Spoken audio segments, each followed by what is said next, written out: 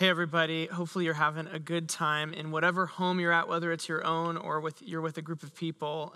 We just are excited to still be doing church together this week. If you have your Bibles or you have your phone in front of you, go ahead and turn to Joshua chapter 4. That's where we're going to be this evening. Joshua chapter 4 in the Old Testament. If you're unfamiliar with the scriptures, the Bible is essentially broken up into two different sections, the Old Testament and the New Testament.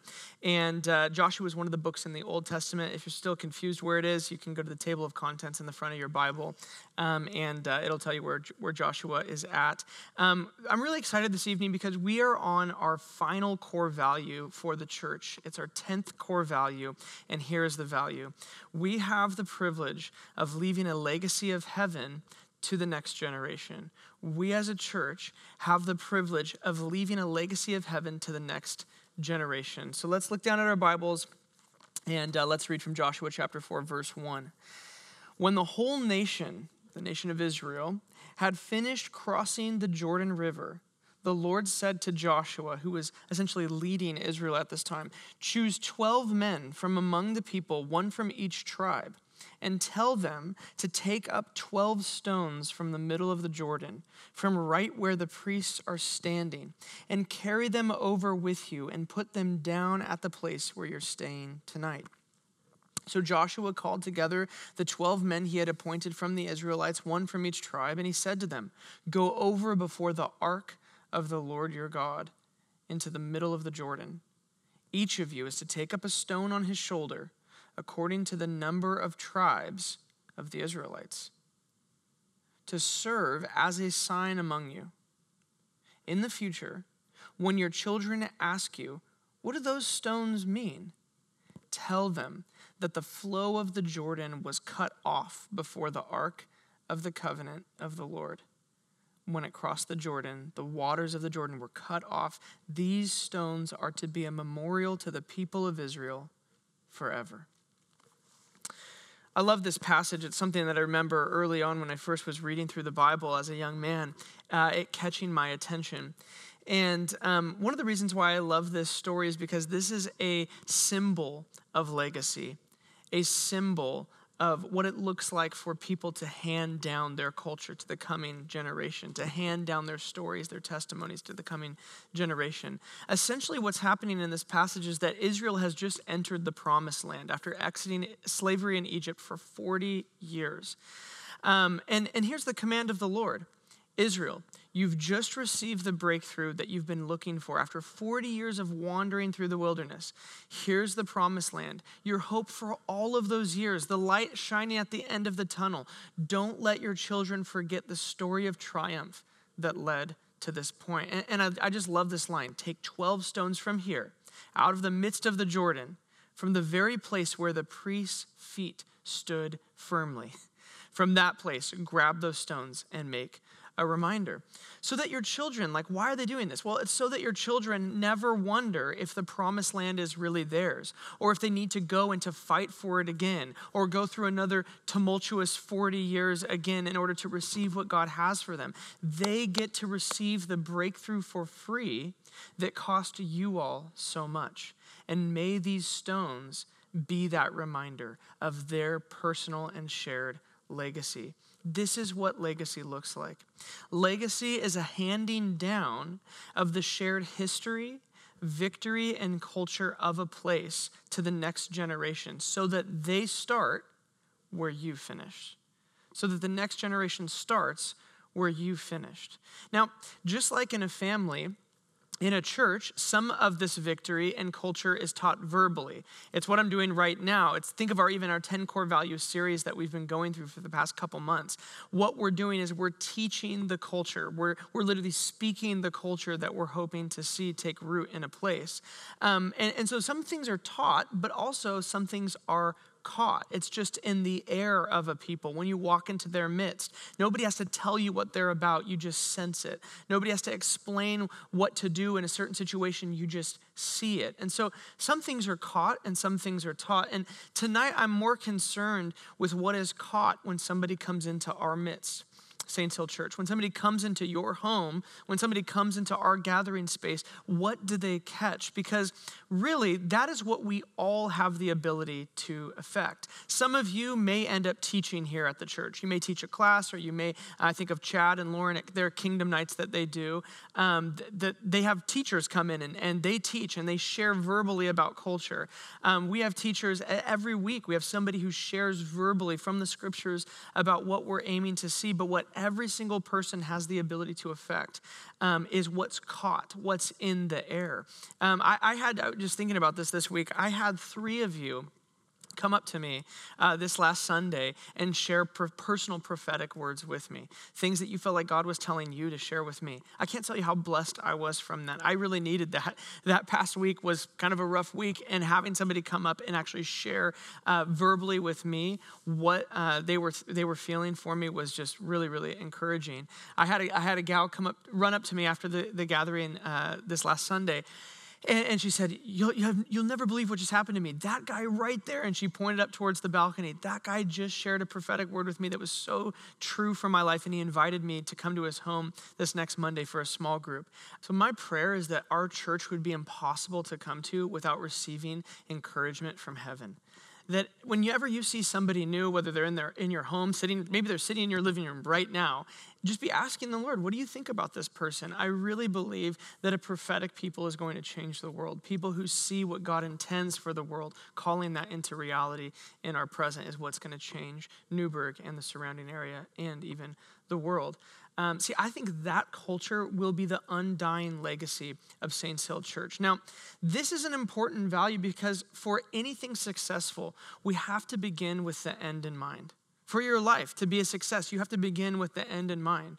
Through this message, what I want to do is place a target on where we're hoping to go in the next 30 years, what you can expect to aim for in the next 30 years. What will those who come in 2050 receive in the air because of what we've planted and invested here in 2020? Many of us won't be around any longer, but what will those who come then inherit?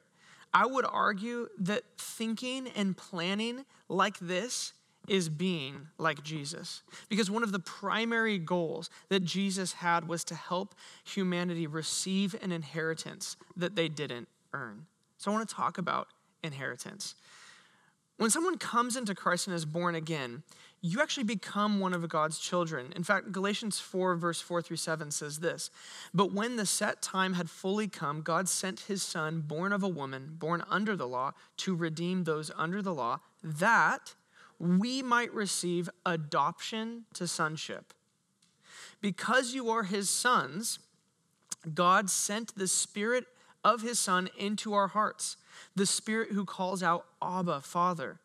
So you are no longer a slave, but God's child. And since you are his child, God has made you also an heir." Think of what that word means, heir. What's the imagery that conjures up in your mind? My wife and I love period pieces, and so I just think of all of the rich people inheriting stuff and huge castles and mansions. There's an heir. We found an heir, and they're going to inherit all of this because of nothing that they personally did. They just had the right bloodline. Well, it's actually the same for Christians. Let's do a little bit of theology here because I think this is important for us to understand. Hebrews 1, chapter 1, verse 2 says this: "But in these last days, God has spoken to us by his Son," pay attention, "whom he appointed heir of all things, and through whom also he made the entire universe." Okay, so Jesus is an heir, and he's inheriting what? Well, he's the heir of all things. Now, this is where things get really crazy. Romans chapter 8, verse 7 says this: "Now, if we are children," right? We know we're children. Galatians has told us we're children. "Then we are heirs." Okay, yes, Paul, you've said that in Galatians. "Heirs of God," and he says this, "co-heirs with Christ." Co-heirs with Christ. "If indeed we share in his sufferings, in order that we may also share in his glory." Now, think about this. What did we just read in Hebrews? Well, Jesus is the heir of what? All things. And who are we? We are co-heirs with Jesus. It's just stunning stuff. Jesus is inheriting everything, and we're co-heirs, so what are we inheriting? All things. And this is why I really encourage you, meditate on that until that really sinks into your heart. This is why the primary metaphor in the scriptures for salvation is being born again. It's a whole new life. It's a whole new bloodstream. It's a whole new family and identity. When you got into this family, you became an heir, and there's a new inheritance for you, and it's heaven. But here's the catch. Imagine this. Imagine that you had a father who passes away, and you never knew that your father was wealthy. He lived very frugally, and let's say that he left you $1 million in the bank. Well, that could change your life. But if you don't know about it, it won't change your life. If it wasn't recorded anywhere, if nobody contacts you and says, hey, your dad left you this money, it won't change your life. And if you don't go to the bank, it won't change your life. And if you don't make a withdrawal, it doesn't change your life. See, there is this very real spiritual inheritance that we all have access to. It's the power of God in our present day. It's insight and heavenly wisdom. It's all things. It's the authority to loose and to bind. It's the things that the scriptures speak of, that you have the ability to be more than a conqueror, that you actually can live without lack. And those who come after us will inherit those same things should they choose to trust Christ with their life. But they will also inherit our limitations on what we believed that heavenly inheritance meant here and now, and on how much of that inheritance we actually reached for in our lives here and now. Here's what I mean. Those who are born in this era, in this culture that is Saints Hill, will also receive the way that we received the inheritance that Christ has purchased for us. Did we reach for what God has made available to us? Did we live aware of what he deposited into our accounts? Did we pray big prayers? Did we dream big dreams? That culture and that sense will also be handed off to the next generation as well. And so it's actually our job to steward really two things: the revelation of God's goodness and the breakthrough of his power in our lives. The revelation that he pours into our church, our new understanding of who he is, and the breakthrough of what he chooses to do in lives of individuals in their character and in their bodies physically. Those are the two words that come to mind when I think of inheritance for us as a church: revelation and breakthrough. For those who come after us here in Newburgh, their inheritance spiritually will be related to the revelation that we carried and the breakthrough that we walked in. So I just want to look at each of these this evening. First, revelation. You know, there's many different kinds of revelation. Maybe even that word, you hear that revelation, you're like, what are you talking about? Revelation we received. Do you mean the Bible? And I do mean the Bible. See, there's general revelation, which the scriptures talk about. It's God's character revealed in creation. It's going on a hike up at the Abbey and taking in the beauty. It's general revelation.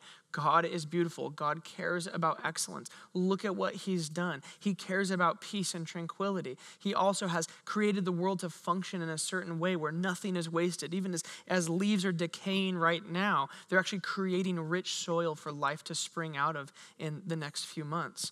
That's general revelation. It teaches us about God. But there's also special revelation. That's scripture. It's specifically revealing who God is. It's authoritative over our lives.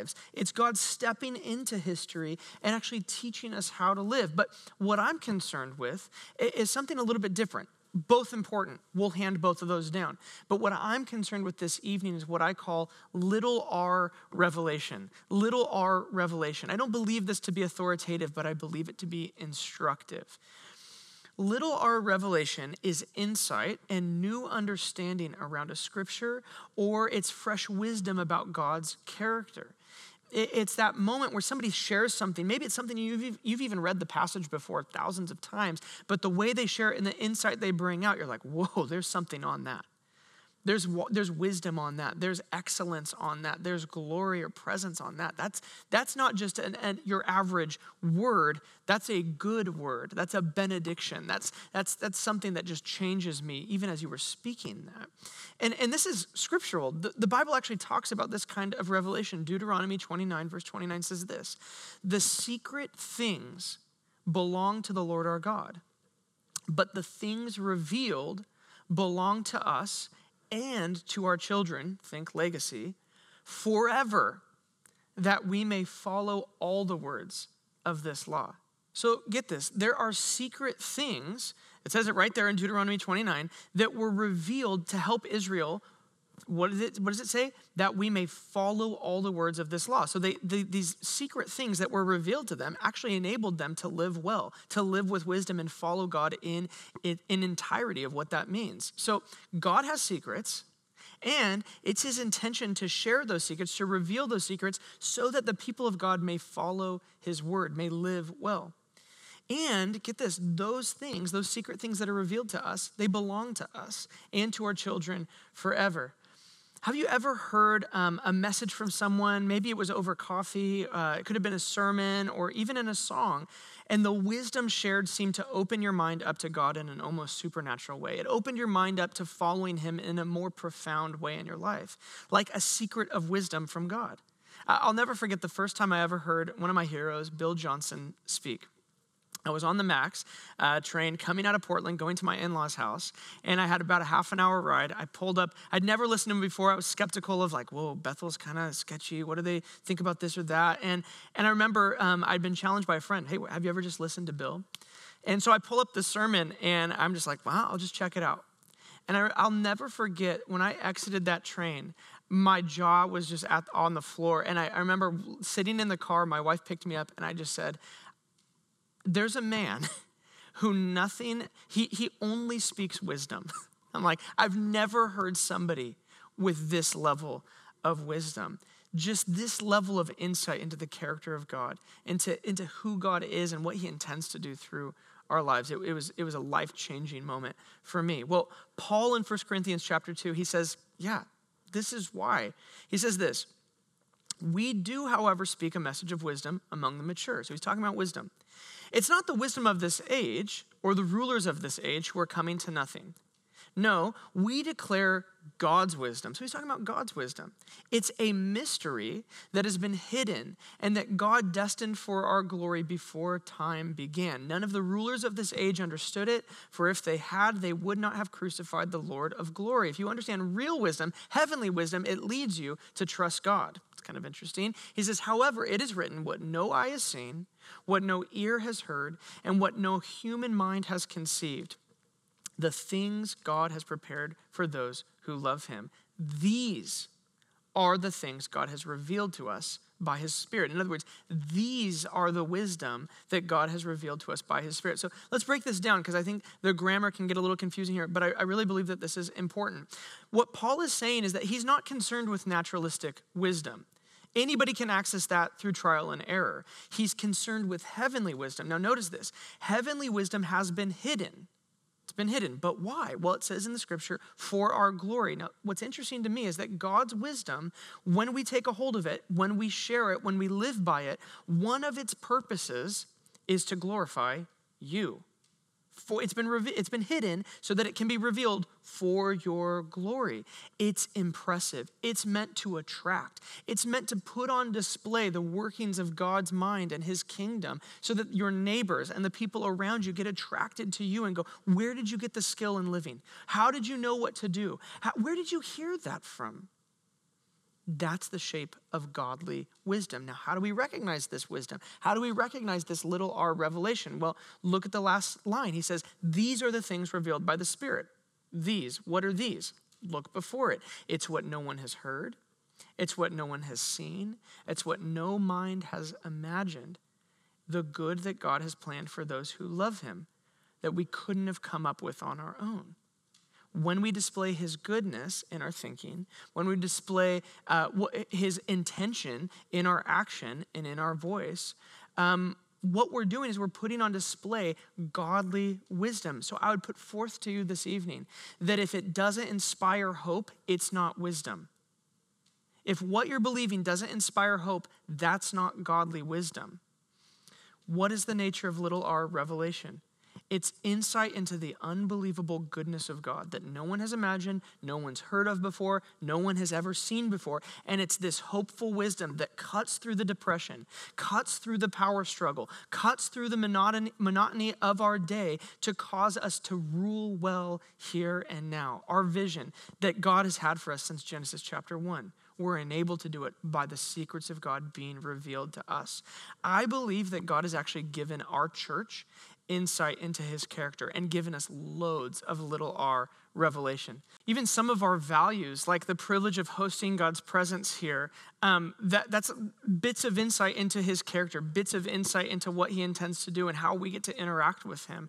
The idea that our staff has, I think a piece of revelation God's given our staff is that we won't build big programs, but we'll build big people. That is like little r revelation.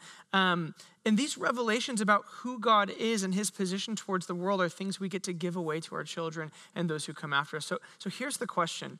What revelation about his character are you seeing in the scriptures?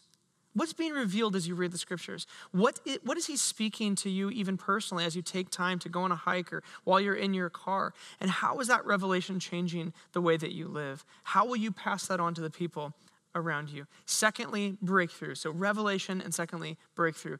Breakthrough is when something that could have taken an incredible amount of time or work or effort happens in a moment. Something that could have taken 7 years happens in 7 minutes. And it can actually happen with character. I've seen this happen with character.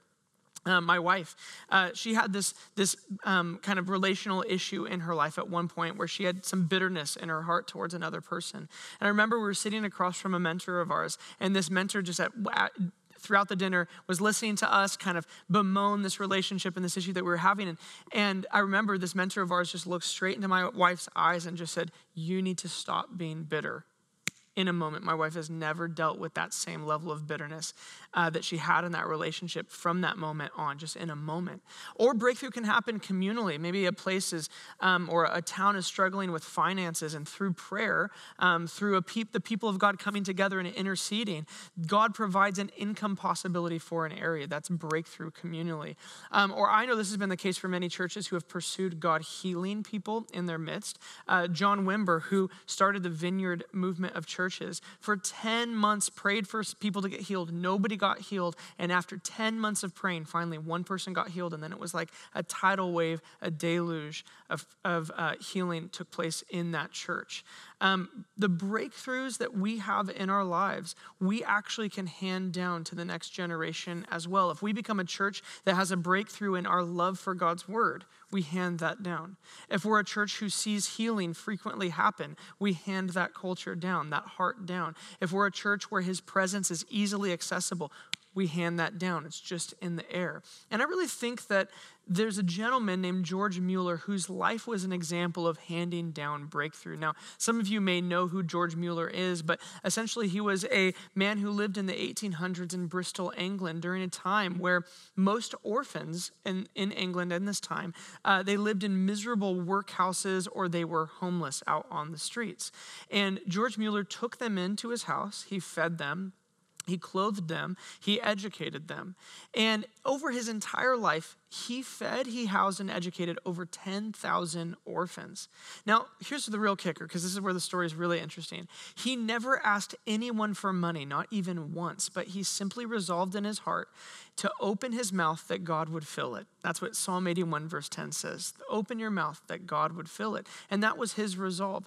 Over his lifetime, he received over $500 million in today's dollars to care for these orphans. And when he died, the yearly income of his orphanage was $29,000. Now, here's what's crazy. The year after he died, the income was $43,000. And in the 12,000 years after Mr. Mueller's death, over $360,000 came in for the orphanage. It was almost like this spiritual deposit he had of trusting God financially that he'd planted into the ground in this orphanage continued to produce fruit long after he left. That is legacy. That is handing down breakthrough. And I would like to put forth this evening that the things that we reach for in faith, the things we cultivate relationally with God, the activities and the seasons that stretch our faith actually produce an inheritance of breakthrough for the next generation. Revelation and breakthrough. Now, when we talk about spiritual inheritance, there's a temptation to see what God has done in our midst, and we actually end up handing down methods and systems instead of the heart that led us to that revelation and that breakthrough. As Americans, we have this unique need to make things repeatable. I have it in me. I'm a 3 on the Enneagram. I want to make things repeatable and efficient. But I think that this can actually be damaging to an intergenerational move of God. Here's what I mean. There's a danger of codifying revelation and breakthrough. There's a danger of codifying methods and systems. Think of Martin Luther and the Reformation. Most people know the Reformation story somewhat well. But what time gone by tends to do is numb us to the unbelievable shock that Martin Luther's 95 Theses were to the Catholic Church. At this point in time, the church had only split once since the time of Jesus. And by keeping the Bible's language untranslated to the common person's language, church leaders who were in bed with kings were able to wield the only interpretation and thus ultimate power, the fear of hell over vast swaths of people. There was also a belief at the time that by making payment to the church, the punishment for your sins was slowly eaten away by you paying essentially indulgences. So the church was getting rich as people were more and more disconnected from God. And so a group of people began to speak against these unbiblical practices and to translate the Bible into the language of the commoner.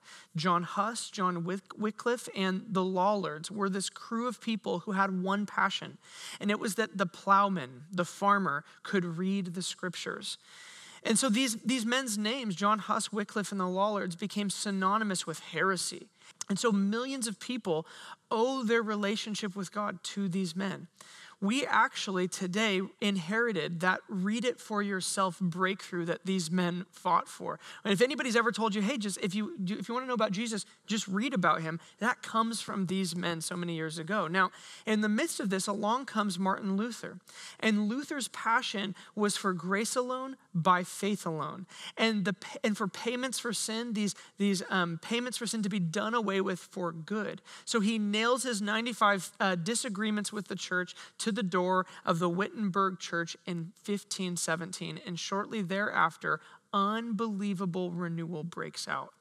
Whole cities are transformed by the reformers. But here's what happens. Just like the Catholic Church had baptized people into their system and into their methods, so did the reformers. They institute infant baptism. So the question is for them, well, is it by faith and by grace, your faith and grace on you, or is it by the act of your parents that you're brought into a saving relationship with God? They and generations after them codified their system yet again. And the result was reformed theology rather than a shared heart to continue the reforming and continue the renewing. The danger is always present to codify and formulate what the previous generation had accomplished instead of carrying the same heart that they had carried that brought them to that revelation and brought them to that breakthrough. So how can we avoid this as a church? Here's really where I want to land the plane. How can we avoid this as a church? There's a simple idea. Heart over method. Heart over method. This is a real passion of mine. To keep the why we do what we do fixed, but the how we do what we do very flexible.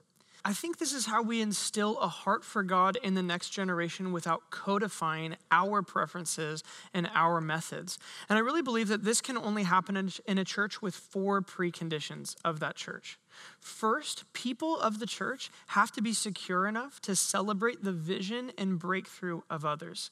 When somebody has a vision about what God is teaching them or gets a breakthrough, maybe it's even the same breakthrough you were going for and you haven't seen it happen in your life, if you don't celebrate it, then we'll begin to codify things and begin to atrophy and not celebrate what God is actually doing in our church. The second thing is that we have to value creativity so that when somebody has a new idea, they have a new way in which we could go about praying, or they have a new way in which we could go about speaking or doing worship or gathering together, that we don't go, oh, well, we've always done things this way. That doesn't help at all. That codifies systems and methods.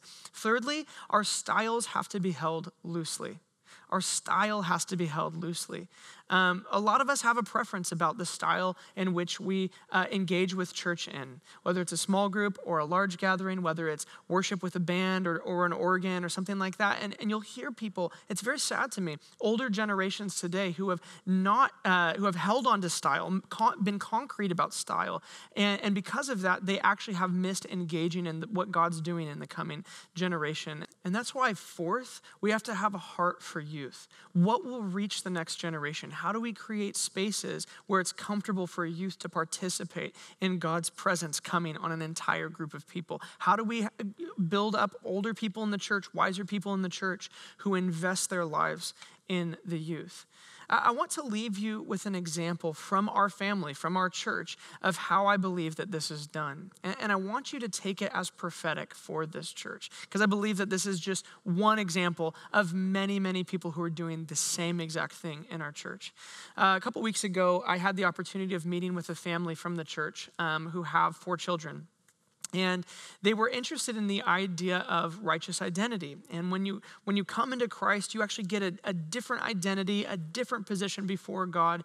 And it really changes everything. I'd recently given a message about this. And they were curious about it because what they recognized was that this idea of moving from sinner to saint would affect everything that they did. How they viewed money, how they viewed wealth, how they viewed themselves in relationship with God, and even how they led their children.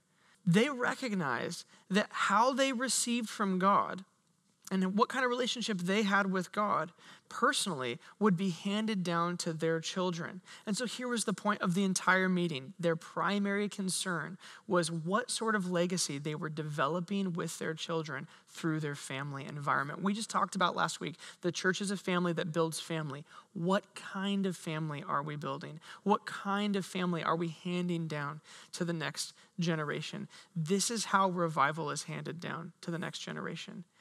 Keeping in mind, what revelation have you given us? What breakthrough are you bringing about in our midst? And how do we have a heart for the coming generation? So 2 questions for you this evening. If you are born again with the same spirit that Jesus carried, with a new inheritance, what will your legacy be here? What revelation will you have to give away? What breakthrough has God brought about in your life? Do you have testimonies that you can share with other people that encourage them to also go deeper with God? So let's all stand together and let's declare the declaration. We have the privilege of leaving a legacy to the coming generation. Our goal is to leave a spiritual inheritance for those who come after us to enjoy and to receive. We want to create a spiritual platform for those who come after us to stand on. So today we declare, earth will look more like heaven in our lifetime and in the generations to come after us. We will pass down the truth about God to our descendants. And because of that, Newburgh will be flooded with generations of disciples who carry increasing peace and breakthrough. God has ordained praise through children to defeat his enemies. So we will look for the coming generations to partner with us to see God's kingdom come. Amen. I also want to pray for you. So maybe you want to grab a seat again and just put your hand over your heart. And I want to pray for 2 different things for you. Firstly, for revelation. So God, I declare and I pray that the secrets that you have to reveal to us would be revealed to those who are sitting here this evening and hearing this. You say in Psalm 25, verse 14, that your secrets belong to those who fear you. So I pray for an increase of the fear of God in our lives. Would you instill in us identity and security? And would you instill in us a desire to hear from you? Would you give us revelation? I also want to pray for breakthrough for you. So maybe there's a healing issue in your life. Maybe there's a character issue in your life. Maybe there's a relationship issue in your life. I ask that you just bring it to your mind right now as we pray over that. So God, I pray for breakthrough in the things that are represented by the people listening right now. Whether it's for healing in their body, we declare healing. We say on earth as it is in heaven. Whether it's a character issue, we just ask God, would you expedite the process and would you bring about great freedom through character being freed by you? And we also just pray over any relationship issue that's brought to mind right now, any relational tension in a family or in a friend group, that would be solved in a moment. I also want you guys to take some time and pray for parents. So if you're a parent in the room right now, maybe just go ahead and slip up your hand, and as the video fades out, I want you guys to take some time and just pray over those parents, that they would have vision for their children, they'd have vision for how they can hand their heart down, but also celebrate the unique individuals that they're raising up in their house. This is how revival is passed to the next generation. So I pray revival on your home. I pray that God would revive hearts in your home and that you would pass those same hearts down to your children in Jesus' name.